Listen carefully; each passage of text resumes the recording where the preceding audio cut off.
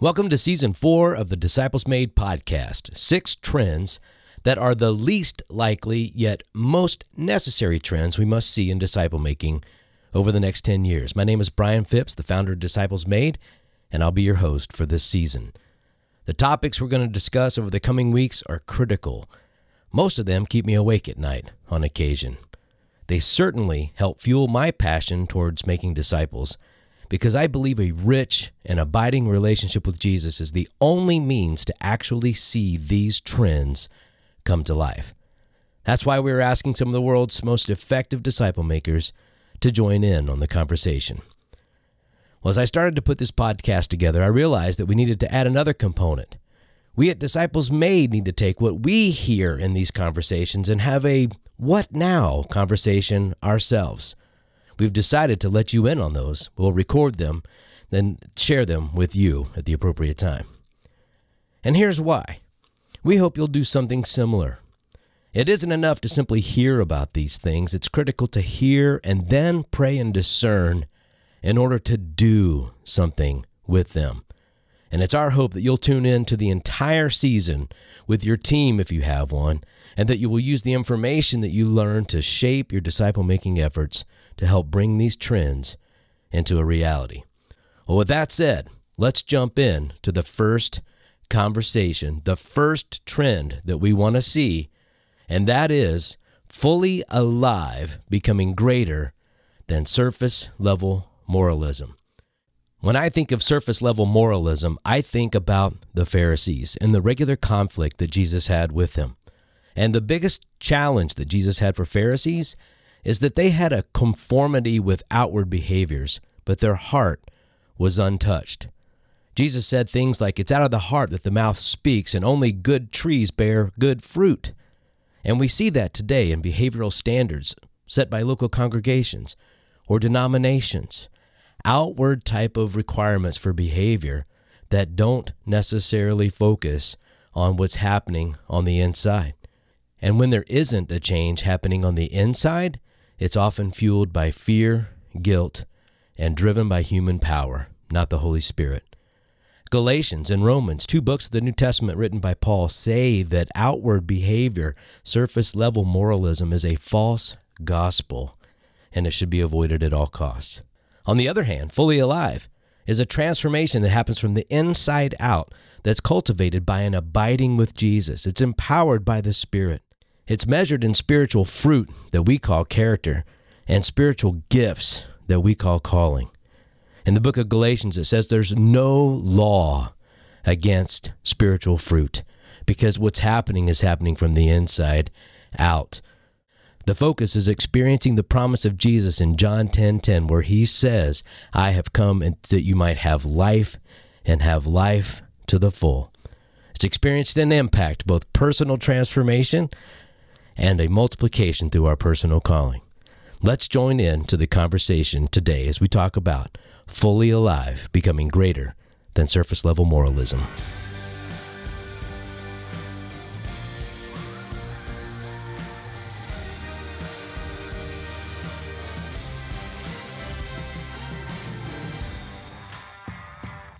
Well, man, it is so good to finally have this amazing panel together for Season 4 of the Disciples Made podcast. We're talking about the 6 least likely but most necessary trends that we need to see in disciple making. And we have 6 of our 8 disciple makers who are going to participate over the course of this season. We'll have Will Mancini and Shalom Liddick will be joining us for future episodes. And want to make sure you know every one of these amazing people.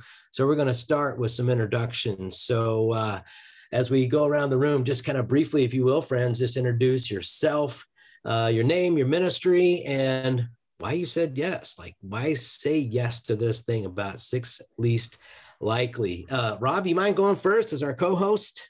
Yeah, you bet. Hey, I'm Rob Wagner, one of the leaders of the Kansas City Underground. Really glad to be part of this conversation today. And the reason I want to have this conversation is disciple making is the irreducible core task of the church. It's what Jesus has given us to do. And I think these 6 trends matter profoundly. So I also helped you come up with them. So I'm cheating, I guess. You did not. I know, I'm just teasing. There's shenanigan number one. Mandy Smith, it is 3:30 here in Central Time in America, but it's 6:30 a.m. tomorrow. I'm not sure how that works, but thank you for being here, especially so early. Tell us about you and your ministry.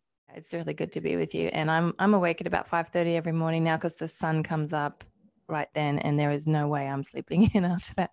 Yeah, it's really good to be with you. I grew up here in Australia and have just moved back here this year, which I would not suggest in the middle of a global pandemic to make an international move. But anyway, God is good. And for the past 30 years or so, my husband and I have been studying and ministering in the UK and the US. So most recently just moved back here from Cincinnati, Ohio, where I was the lead pastor of University Christian Church for some time, and been really involved with a lot of writing and speaking as well. Just love being in the spaces where these kinds of conversations are happening. So that's why I said yes to this particular conversation. And it's really life-giving for me, as well as hoping that I can contribute something. But I've just 2 months ago started here at a congregation in Brisbane, Queensland, called St. Lucia Uniting Church by the University of Queensland. So kind of an exciting place to be, with 40,000 students from all over the world right on our doorstep. So that's me. Fantastic, Mandy. Thanks again. Kevin Harris from Atlanta. Yes. Thank you, Brian, for having me. I wish I had a cool accent, but I don't. So I'm the president of an organization called Radical Mentoring. And I'm here because, Brian, honestly, you asked, and I don't get asked oftentimes to participate in conversations, what I'd say, of this magnitude with this group of people who have got varying degrees and backgrounds. I'm a business guy who transitioned into run a nonprofit because the idea of small group mentoring changed my life. It changed my view of how disciples are made. I got to sit at the feet of a guy who was a few years down the road ahead of me, and who was willing to just open up his life and model for me what it was like to live for Jesus. And there's been nothing more powerful that I've seen. And Rob said it best: Jesus did it, and he's called us to do it. And I think mentoring is a unique way to do that. So I'm just really, really honored that you'd have me join you. So thanks for letting me sneak on the call.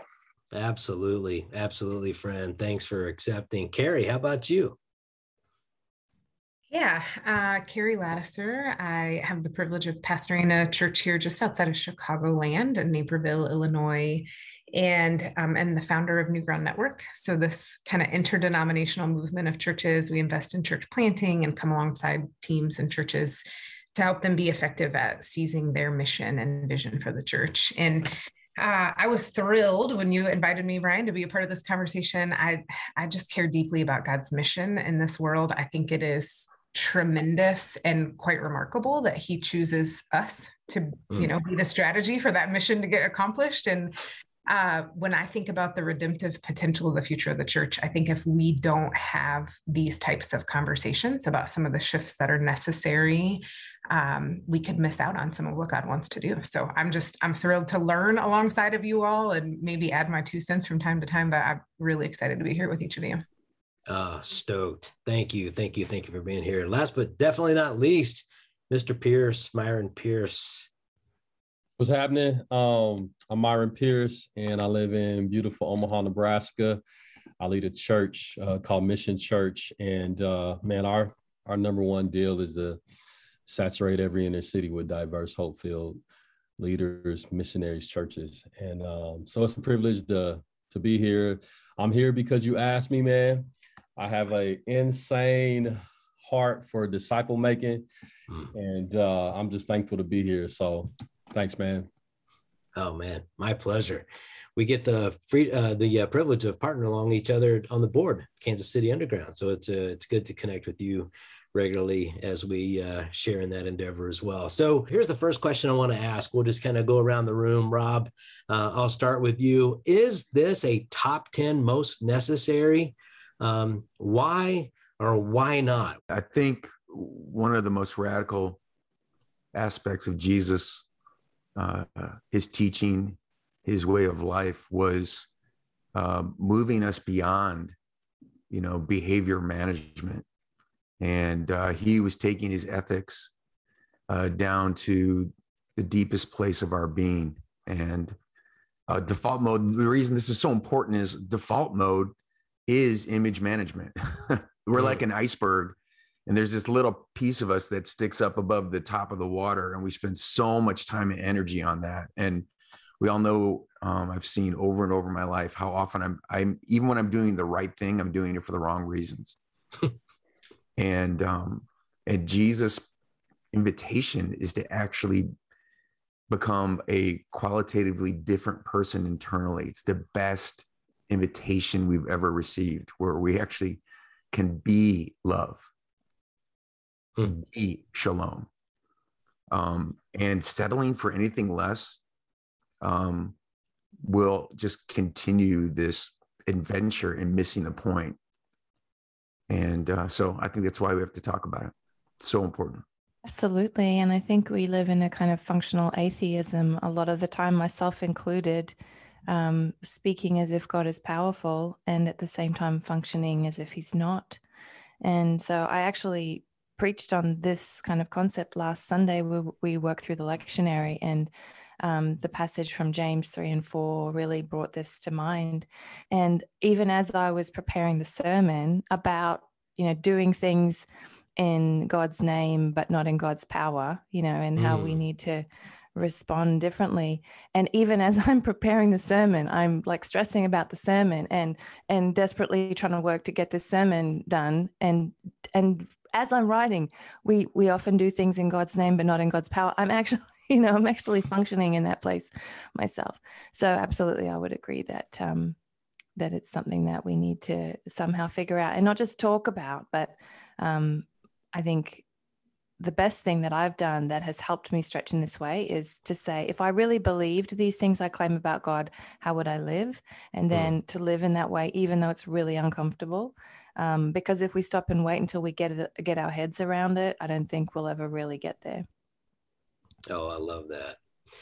Kevin, radical mentoring, you are certainly been in the lives of people, and you can see the difference between an abundant life that people are living into, or whether they're conforming to some type of a pattern of behavior or expectations that they've been given. What would you add to this conversation? Yeah, I'd just say, to echo what everybody said so far, is I think there's a culture watching us. There's a generation watching us that we've, I don't want to sound too smart and start talking about research, but we've seen the research that says there's a generation that's sort of turning their back on the church. And I think if you dig in there deeply, you'll just realize that there's a frustration about this idea of the high moral ground. And if you do something wrong, and it's all behavior, there's a lot of behavior in that. And I think that's why this topic is so passionate. Most men, myself included, when I walked into a mentoring group, I was just completely riddled with performance anxiety. And I was trying to perform and do the right thing. And as my background and story, which we probably will flesh out over other episodes, was just full of this guilt, shame, repeat the cycle. And, if people can understand that there's nothing they can do that can push them further away from God, that God's there, he's with them, he loves them, he's for them, then the life change starts to happen once you live out of that powerful truth. And so I could not say without more enthusiasm, this is a critical topic. What you just said there, that anxiety, that performance anxiety, when you get together as a group, is the number one thing that'll keep you from actually being vulnerable and keep you from being, and if you refrain from being vulnerable, you never can hit the abundant life. And unless we have that vulnerability and experience that change, the generations that haven't left yet are soon to go. Like, the critical nature of this is so astounding. So Carrie, can't wait to hear what you have to say. What would you add? Yeah, I share in that burden, Brian, even just kind of the burden of the witness of the church in the West in this season. And as I try to trace that thread back to what has gotten us to this place, I think In a lot of ways, we have unintentionally valued information instead of transformation. So the faith tradition I came from was very much don't drink, don't cuss, don't have sex. Here's the list of don'ts. And really candidly, I unintentionally took on this kind of prosperity gospel of like, well, if I don't do these things, then things are going to be good. That was the unintended consequence of that message. And it wasn't until really like walking through a dark night of the soul wilderness season that I got kind of flipped this. And I think this is the invitation for us is when we're not trying to earn anything or shame people away from something, but we're inviting them to something, right? To this love that is heart transforming instead of behavior modifying. I personally think this shift is, yes, I will say one of the top 10 we should be talking about right now, because as corporate as this might sound, what is the very invitation that we're offering in the church? Like, what is the value proposition?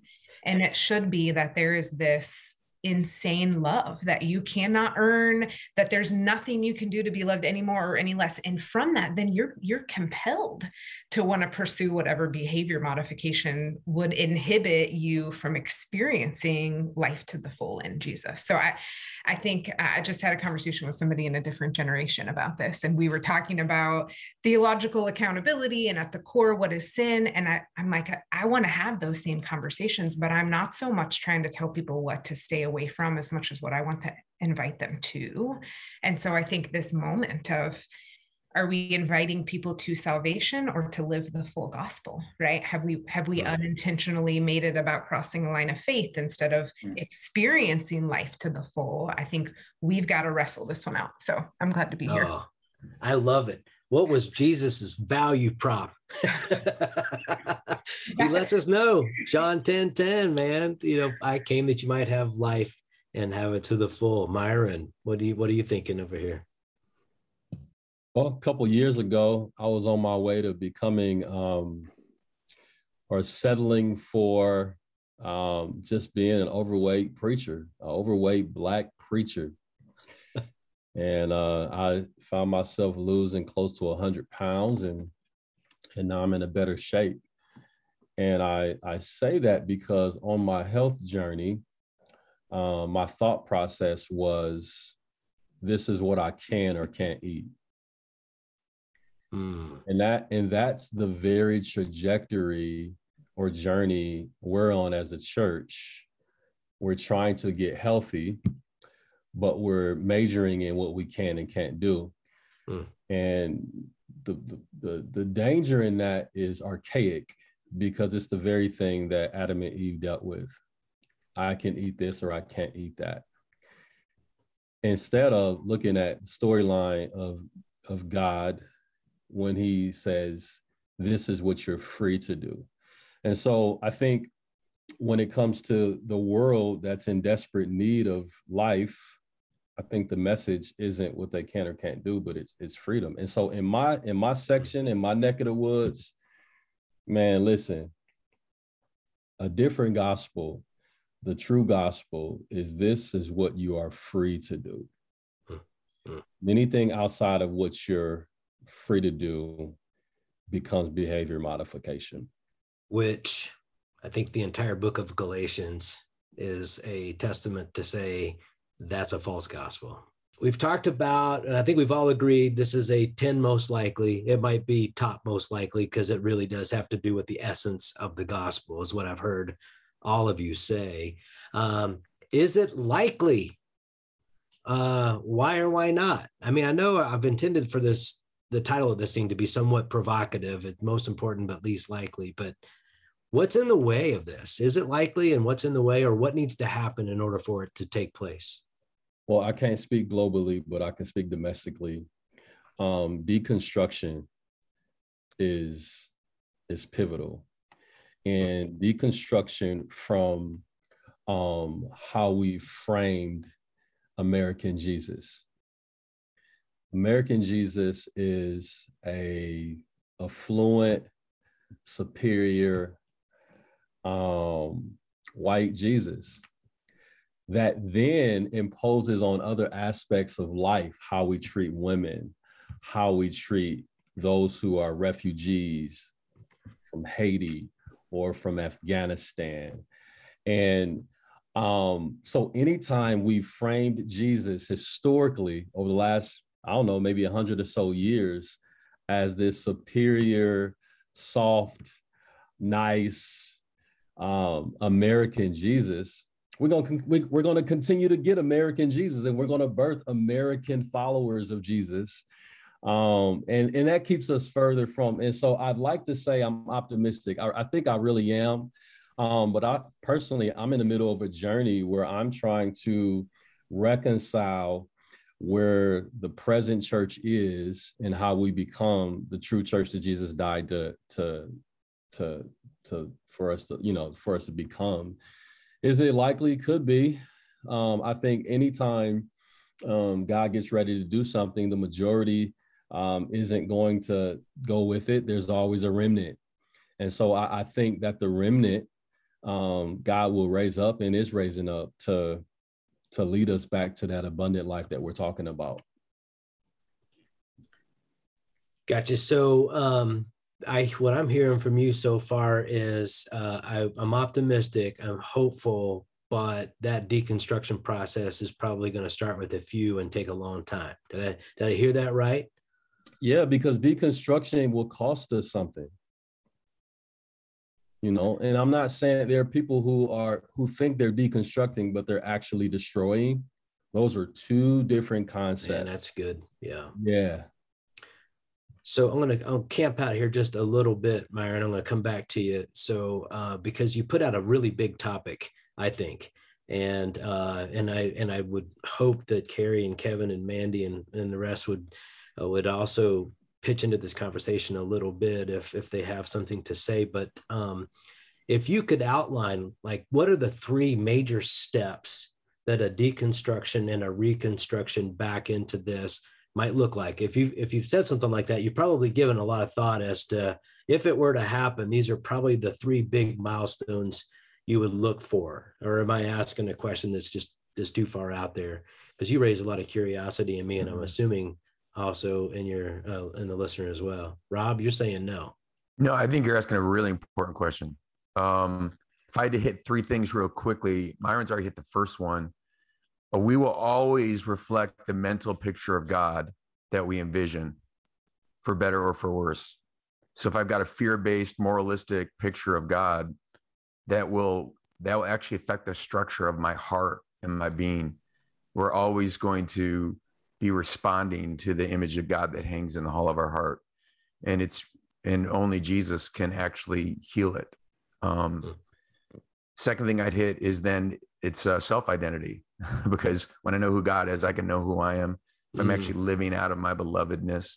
And then the third thing where we get sideways is how we actually practice the way of Jesus. Like, if I'm doing this to abide and to be living aware of his presence, and I'm practicing spiritual disciplines with that end in mind, that's one way. Another way of doing the spiritual disciplines is like the Olympics, and I'm like keeping score and keeping track. So I think, like, if I hit three big categories, it'd be like image of God, self-identity, and the way we practice the way of Jesus. What's kind of our soul frame and mind frame for the spiritual disciplines? Yes, I'm so glad that we're going here on this. And maybe you can tell I'm a preacher, but when you said those three, I had three R's, come to mind. But I do. Do they rhyme? Please. Do they all rhyme? I got repentance, I got reimagine, and I got reorient. Okay. So, but I want to unpack them because I'm so glad that Myron said this. And like, this is the stuff I lose sleep at night on, right? Like, how did we get to this place? What's the thread? What's the historical context? How has colonization impacted how we do church? Like, what is the faith that I have had imported?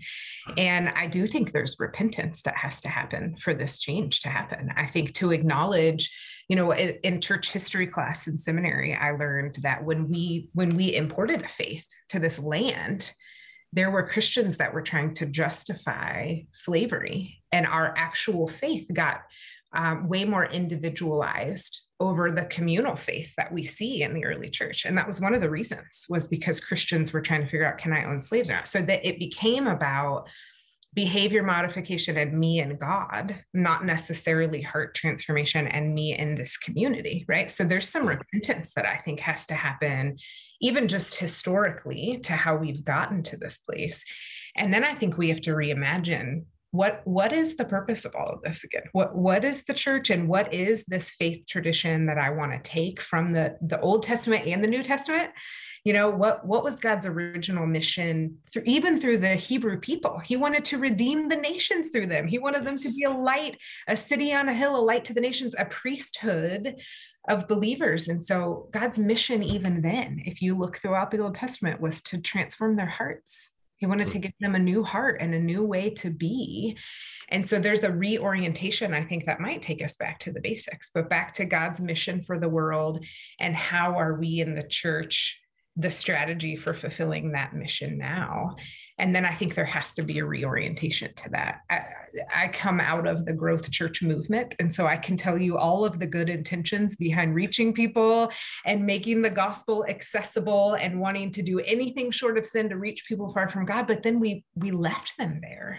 And I think reorienting around this invitation to life to the full, no longer are we going to have to shame people away from sin. I think, to Myron's point, we're inviting people to freedom. And when you do that, like when you have tasted the goodness of God and experienced the presence of the Spirit, you want more of that. You know, you're going to pursue that instead of running from something. We can reorient to running to something. So if we could just simply repent and reimagine and reorient, I think there's hope. I know I say that in jest. I know that's. I love it. There might be 2,700 sermons with those 3 R's coming out in the next 3 weeks after this. Thank you for letting me preach one. Way to go, Carrie. Mandy, how about you? Yeah, I love your question about what are the 3 steps. And at the same time, I think we need to be really careful, because the kind of powerful, comfortable, getting stuff done kind of people that we're talking about are the people who want 3 steps before they start something. And what I would be curious to know is, what are the stages that God, like, we will not be in control. If we're doing this right, we will not be very good at it. And we may not know all 3 steps before we start. It's a matter of releasing to what God is doing in us.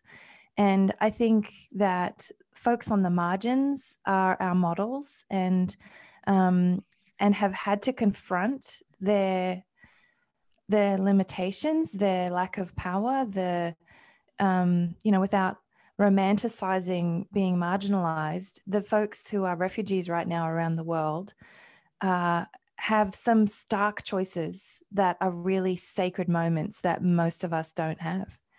And I think that many of us I often imagine us like we're doggy paddling at the top of a waterfall, and we're exhausted just trying to keep ourselves from going over the waterfall. And oftentimes God is in the waterfall. Like, there is something in the disruption, in the loss of power, in the pressing into what feels like darkness and despair that brings us out on the other side. And so Richard Rohr says every kind of transformation goes order, disorder, reorder.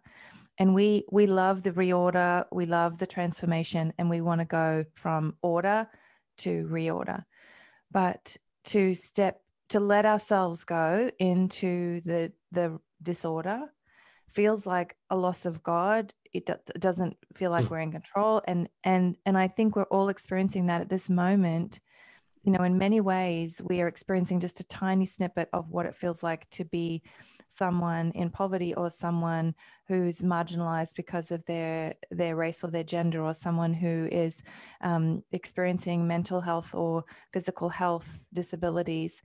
We all, with coronavirus, have suddenly had some power taken away from us that we didn't even realize we had before.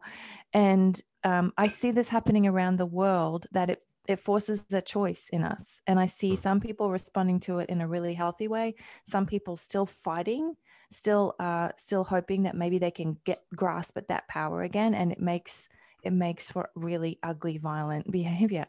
And so when you say, is this likely? I pray that it is. I pray that we steward this moment well, and that we, as we're confronted with the fact that we cannot overcome this virus and we cannot fix all the ways it's affecting our families, our economy, our travel, everything. I pray that we each have a moment to confront that. I mean, that humanity, really, that powerlessness that all humans experience. Some of us are just fortunate and privileged enough to not have to confront it very often. Some people live in that from the moment they're born. And this is a moment for us to say, will I desperately still try to be God? Will I do everything in my power to try to just fix that horrible feeling that I am small? Or will I turn, as the Psalms do over and over again, turn from a place of I feel lost to crying out to the one who holds all things, and find ourselves held, even if it doesn't fix the problem immediately. The problem is actually not coronavirus. The problem is actually that we are trying desperately to be enough in ourselves. And we will find a solution to that problem if we just turn. Like, that can be solved in 2 seconds when we just go back to the Father and say, I need you. I've come to the end of myself, and I need to reach out to something beyond myself. And so I think that it is possible if we make the choice to stop scrambling in our own desperate efforts to fix and control and understand. And we have a wonderful, beautiful, sacred opportunity right now. And I just pray that we use it. So the theme that I'm hearing evolve in this, in the answer to this particular question, is a theme of, well, if we want to see it, then there's going to have to be kind of a Philippians 2 attitude at a universal level. Jesus, who was God, did not hold on to all the components of godliness, but emptied himself and became one of us. It chose to enter into that chaos, so to speak, or that disequilibrium, whatever word you want to use, dark night of the soul, intentionally, in order to invite a new way. Kevin, we haven't given you a shot at answering this, and you've heard an awful lot. What do you have to add to this? I'm a total lightweight. You use the word deconstruction. I'm like, oh, Google, Siri, what is deconstruction? Oh no. I've never been to a seminary class. I'm panicked over here. No, I love everything that everybody's saying. And I just think if I kind of take my narrow frame, and I think it is understanding who God is and understanding who we are in light of who God is. And if I think of the men and women who share stories in the groups that we get to sort of facilitate all across the country, that's just the core issue is, if God is who he says he is, then I don't have to perform in any way to put myself in his good graces. I'm in his good graces. And if I can live out of that, then you reach the people in the margins. You understand how you're kind of reaching into these areas that may be uncomfortable and maybe you have to reorient yourself to them. But it is living out of that truth, I think, is just really to me, that's in its simplest form. We've got to get that part right. And we've got to strip ourselves away of some of the performance narrative that's been laid down in front of us, the comparison trap that we get to see in everybody else's social media feeds all day long. This idea that we're never good enough. We don't have it together enough. Rob's got it better than I do because of, whatever the position is he is, or wherever he's posted a picture from. And all that stuff just gets in the way of the simple truth of who God is and who God says I am. Yeah, I'm going to summarize that best I know how. Leave a rat race to go join Jesus in the greatest mission of redemption ever. Yeah. So somebody once, I heard a quote, somebody said, even if you win the rat race, you're still a rat. Yeah. Congratulations. You've done it. You won the rat race, but guess what? You're just like everybody else.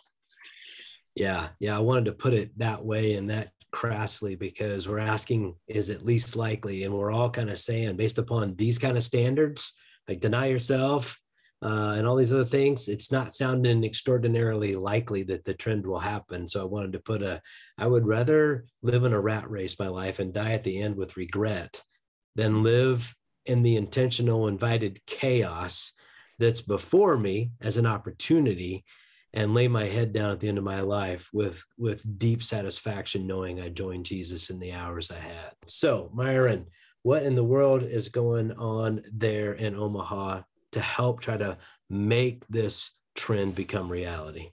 Well, I changed my job description, number one. That's practical. Some people prepare 20-hour sermons. I'm lucky to prepare 15-minute sermon.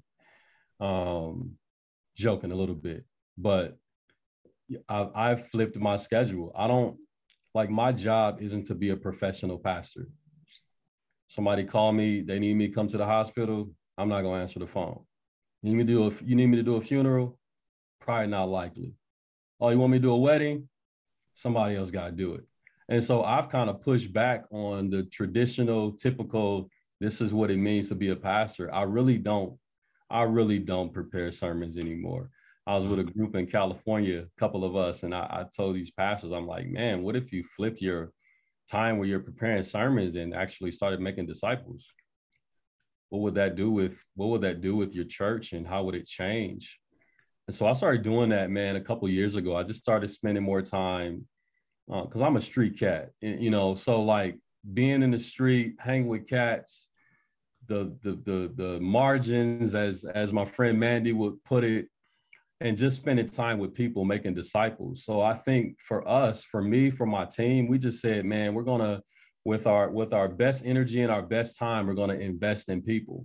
Now we've put systems around that, and one of the things we've had to do is for our church and to help us, number one, see that disciple means something, disciple making means something, and to be the church means something. And what does the scripture advocate for? And what does the historical narrative of the gospel point to? And we've landed on saying, hey, man, like for us, a disciple or a disciple maker is a hope dealer. If you look all throughout the scripture from Genesis to Revelation, the message is about hope. Jesus is the hope of the world. Always be ready to give a reason for the hope that lies within you. Now these three things remain: faith, hope, love. And so hope hung between two thieves. And so we've said a disciple is a hope dealer. And for us, to hope deal means that God's called us to lead people into a hope-filled life in Christ. And so when people see my life as a hope dealer, they should see 5 things.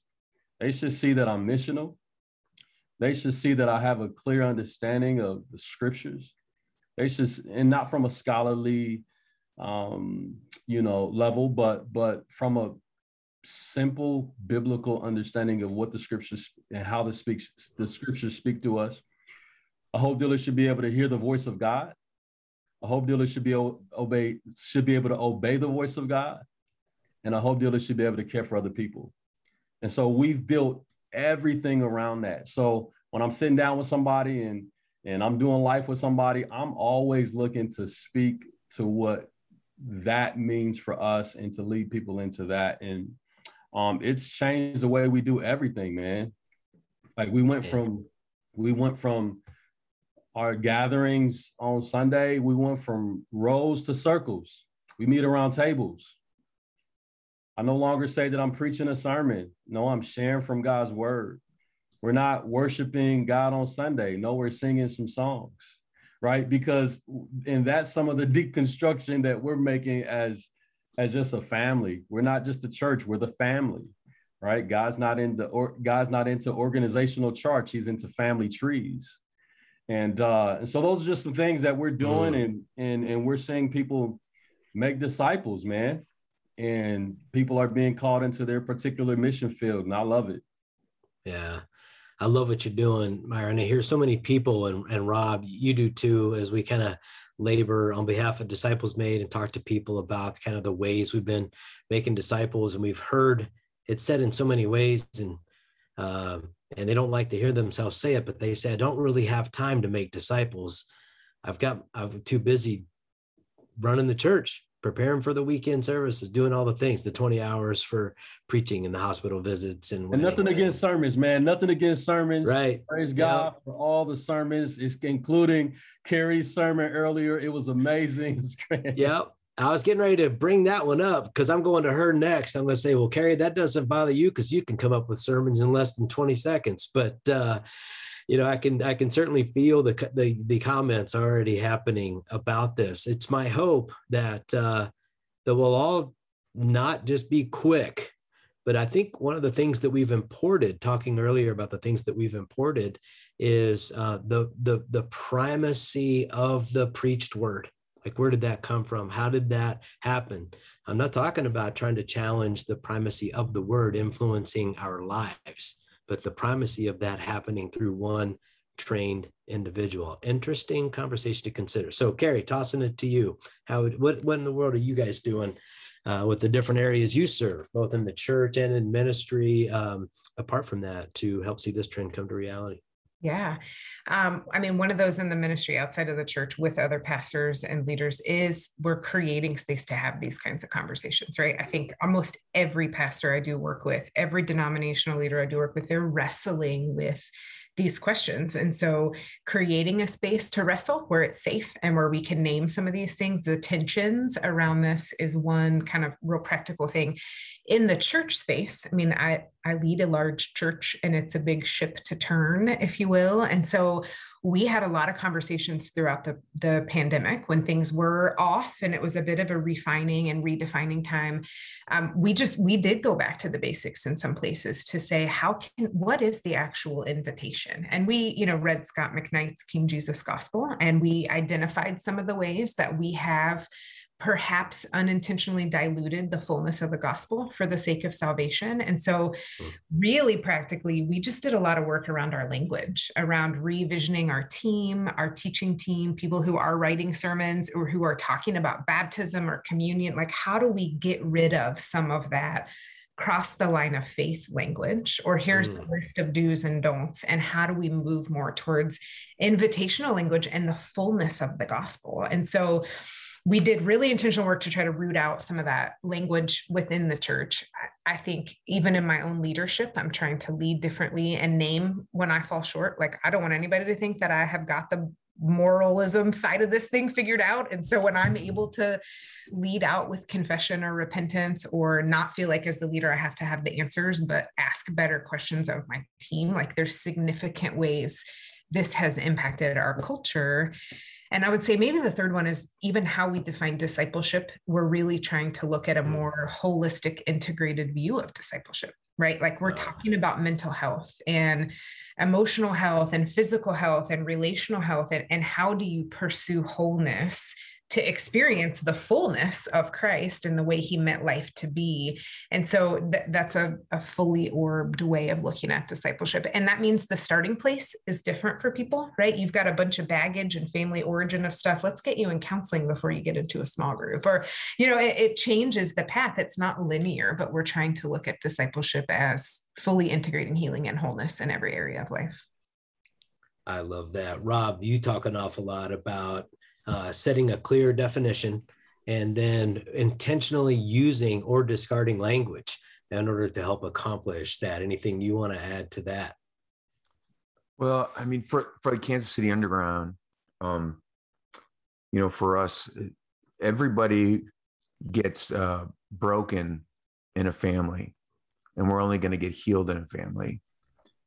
And so we're trying to focus all of our energies on helping ordinary people learn how to plant themselves into neighborhoods and networks, be a gospel presence, learn how to plant the gospel, and let new extended spiritual families emerge. And in those families, that long, slow, often chaotic work of joining Jesus in the very deep places of people's lives, I think that kind of extended spiritual family allows for the daily discipleship where you get beyond just people's the things they say publicly or what they even think their private beliefs are, down to the core things where they've been the scripts they've gained in their family of origin or from the culture, and where the gospel now can go to those deepest needs, deepest sense of identity. So as much as important as it is to for example, develop spiritual disciplines, if I'm still trying to do that in sort of like a solo effort, or I'm in a program where I'm trying to execute it, it often still leads to the same moralism. But when we begin to realize, like, God loves me even if I don't change, and a lot of times the way we're operating Christianity is actually like the opposite of being saved. I'm still trying to save myself, and I'm never holy enough. I'm never pure enough, never refined enough, loving enough. Whereas when you're falling into God's mercy and you're falling into his great generosity, and it's actually happening in a little micro family environment like that, suddenly you find the capacity to change. And so that's what we're trying to embody in a really tangible way and help ordinary people realize they can do that. That's what it means to be the church. Yeah. So what our heart is to equip the local church with a part of their discipleship process. And we believe that part of that discipleship process is getting people out of information transfer mode and getting them into environments of grace where they can be known and worthy, where they can show up with the worst of themselves and be loved despite all of that stuff. And so our heart is really just to equip the local church with a mentoring process that helps them engage the folks in the church with stories to tell that are a little further down the road, who don't think they're going to be great Sunday school teachers, or they feel not qualified for some of the more traditional things. But man, if you put them around in a room with a group of 6 to 8 younger guys, they're dying to hear that life experience, to be able to hear where God continues to show up, where their story got off the rails and how God redeemed that and brought them back in, and just creating those safe spaces. And so what we know happens is, after somebody gets to step into that mentoring process and they come out on the other side, they're so well equipped to lead, and they're so well equipped to engage other people in that same kind of an environment. And so we just hand this process to the church for their men and their women, and just pray that it helps them become fully alive. Because as we've been talking about this whole time, that's the key to all of this, is to break free of the behavior modification trap and lean fully into who God says we are.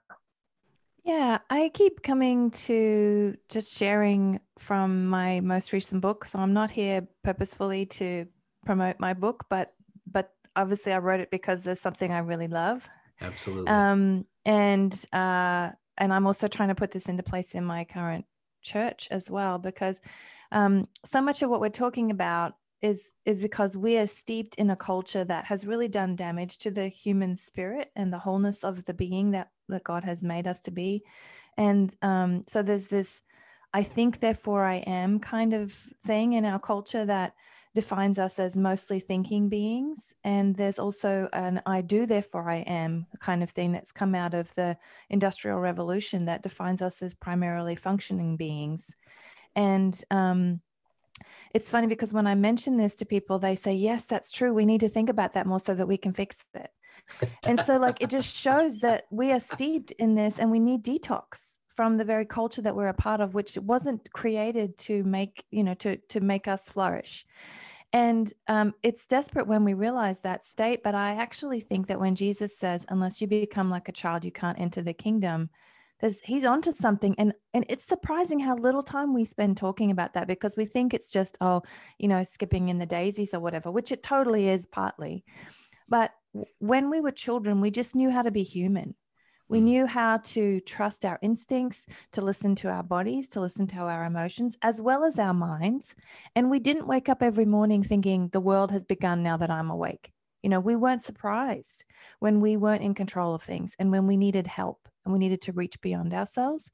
And so I really love being around kids, because they are also our models, because they see themselves as whole beings. Like, some of the damage that has been done to us is that we see ourselves primarily as thinking and functioning beings, which is like just this, I think, evil that has been done to us. It has cut off pieces of ourselves, and God is constantly wanting to bombard us with his goodness and his love through through creation, through our emotions, through our senses, through our relationships, and we only are open to receiving him in this very, very limited way. And so that breaks my heart. And so I would just say that I believe the way forward is in the kind of thing that we have done before. That's what's really hopeful about this, that as hard as it seems and as strange as it seems for us, we still have to pay the bills. We're still, we still have to do grown-up stuff. For us to be as unafraid of our powerlessness as we were when we were children, and also as unafraid of our power, that we do have power. We have agency, we have gifts to give and resources to give, but also we can give them best when we have emptied of our effort to be God and to be everything. So I think it's encouraging to remember we've done that before, and there was no shame in it before.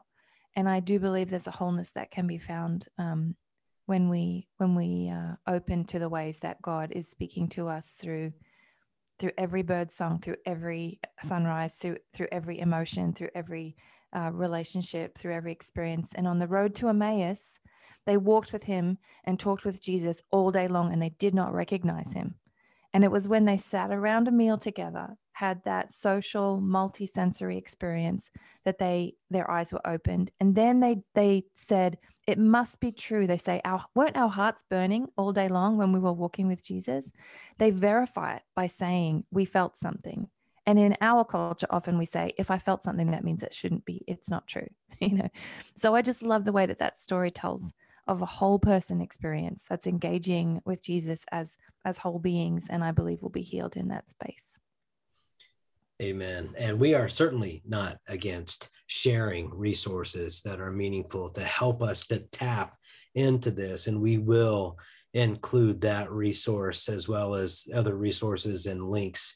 You all have been very gracious to provide those. We're going to put them in the footnotes below. Please check these things out. This isn't about Disciples Made. This isn't about Mandy or Rob or the Underground or Myron the Hope Dealer. This is about the gospel and seeing Jesus live fully alive in, through, and beyond people.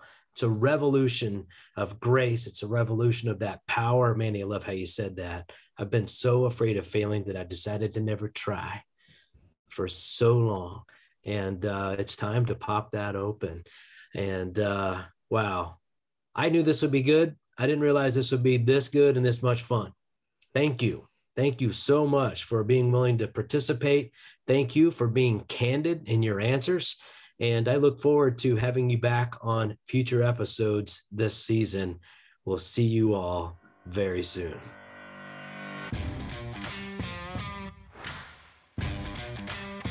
What a rich conversation that was to be a part of.